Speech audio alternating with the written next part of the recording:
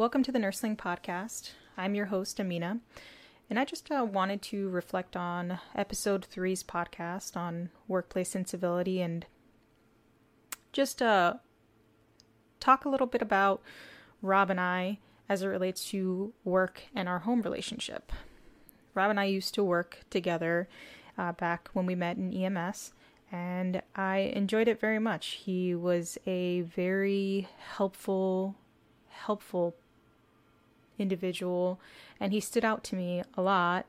And in a sense, I kind of looked up to him at that point because I was a newer EMT, and he knew a lot more than me. There's also so much more that stood out between the two, that stood out with him as well. We got to talking about episode 3, workplace incivility, and he started to provide certain questions that got me thinking. Like, Amina, do you want to do a podcast where you're monologuing a bit more?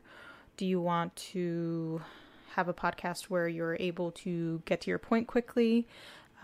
Because he was just being helpful with me and just saying that I take a while to get to my point.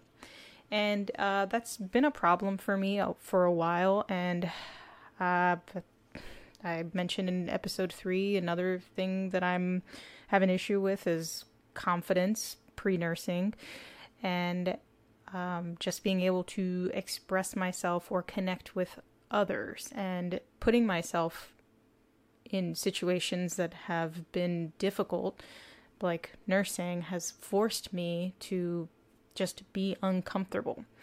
And even this podcast is extremely uncomfortable. Like, I partly don't even want to do it, but I do at the same time, because I know that it's going to help me be better at communicating, possibly provide value, and work on my relationship with my husband, who I dream of working with again, and this is why I wanted to work with him on this podcast.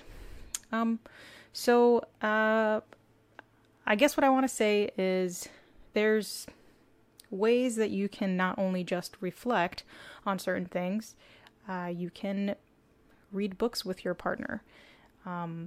Because let's face it, if things aren't going well at home, and then on top of that are hard at work, it bleeds through, right?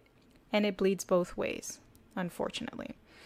But there are ways that we can try and work towards not letting that happen, or minimizing the impact, right? So things that my husband and I do at home are, we do work on our communication, although I do think the podcast is something that's helping. But let's say you don't want to do a podcast. You can just do a private recording on your cell phone, as if you were going to do a podcast, just for accountability and reflection. I can't tell you how much this is just the 4th episode, and I'm already reflecting like so much, and not just on the topics we're talking about, but just on being a better communicator. I realize I'm not that good at it, and I want to get better. We also read together in order to grow. When we take road trips, because we love taking road trips, we get the Audible out and we decide on a book to read together. One that was recommended to us a couple years ago that we still have benefited from till this day is what the hell is that book called? The 5 Love Languages. And what's great about the book is, actually, you probably don't even have to read the book if you don't want to. You can just take quizzes online and you can look it up, the 5 love languages. And you can figure out your love language. What we realized is that not everyone's love language is the same as yours. So however you might give love is usually the way that you expect love, and sometimes can make you feel really frustrated because you think that that person's not giving you, or you think that person doesn't love you. So we figured that Rob's love language is words of affirmation and physical touch. If I say negative words to Rob, he does not respond very well to me.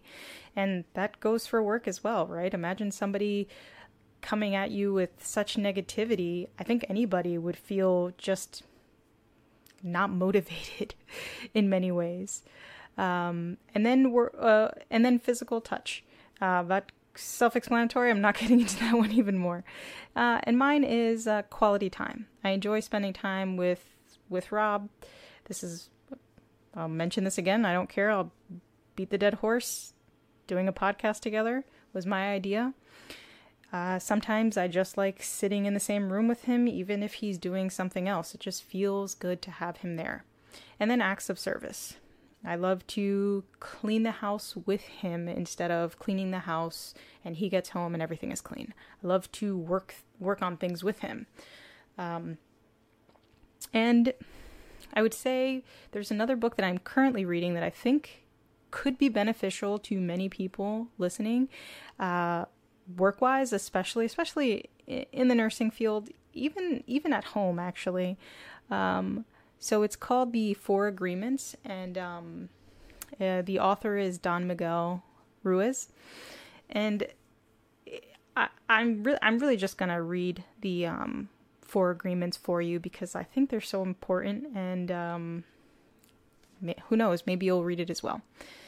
So the first agreement is to be impeccable with your words. Speak with integrity. Say only what you mean. Avoid using the word to speak against yourself or to gossip about others. Use the power of your word in the direction of truth and love.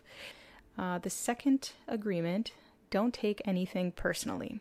Now this one is very hard, even for me, but this is one that I'm working on diligently because at work you can take things personal, but sometimes the person who tells you something negative, it's actually not even about you. It might just be about them, their insecurities, what they're going through at the moment, and it can ruin your day.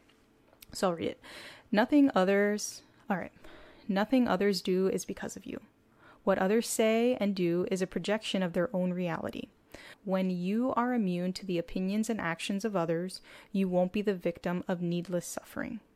Third agreement, don't make assumptions.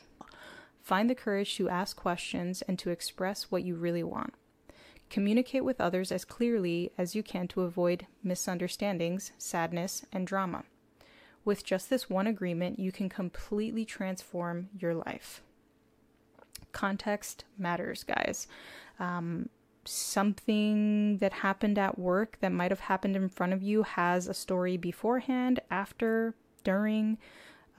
So let's not jump to conclusions and assumptions. Now, the fourth and final agreement. Always do your best. Your best is going to change from moment to moment. It will be different when you are healthy as opposed to sick. Under any circumstances, simply do your best, and you will avoid self-judgment, self-abuse, and regret.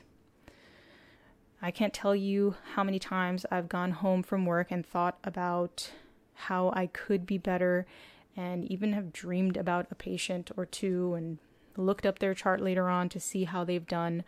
And I'm not saying that I've always done my best, but I do strive and try for it now more than ever. And I think I'm going to wrap it up there. This was a short recap, and I hope that I provided value. And maybe at one point I will get an email list giving me tips, positive tips, I think, that you utilize at home and at work, and we can work together. All right, take care. Bye-bye.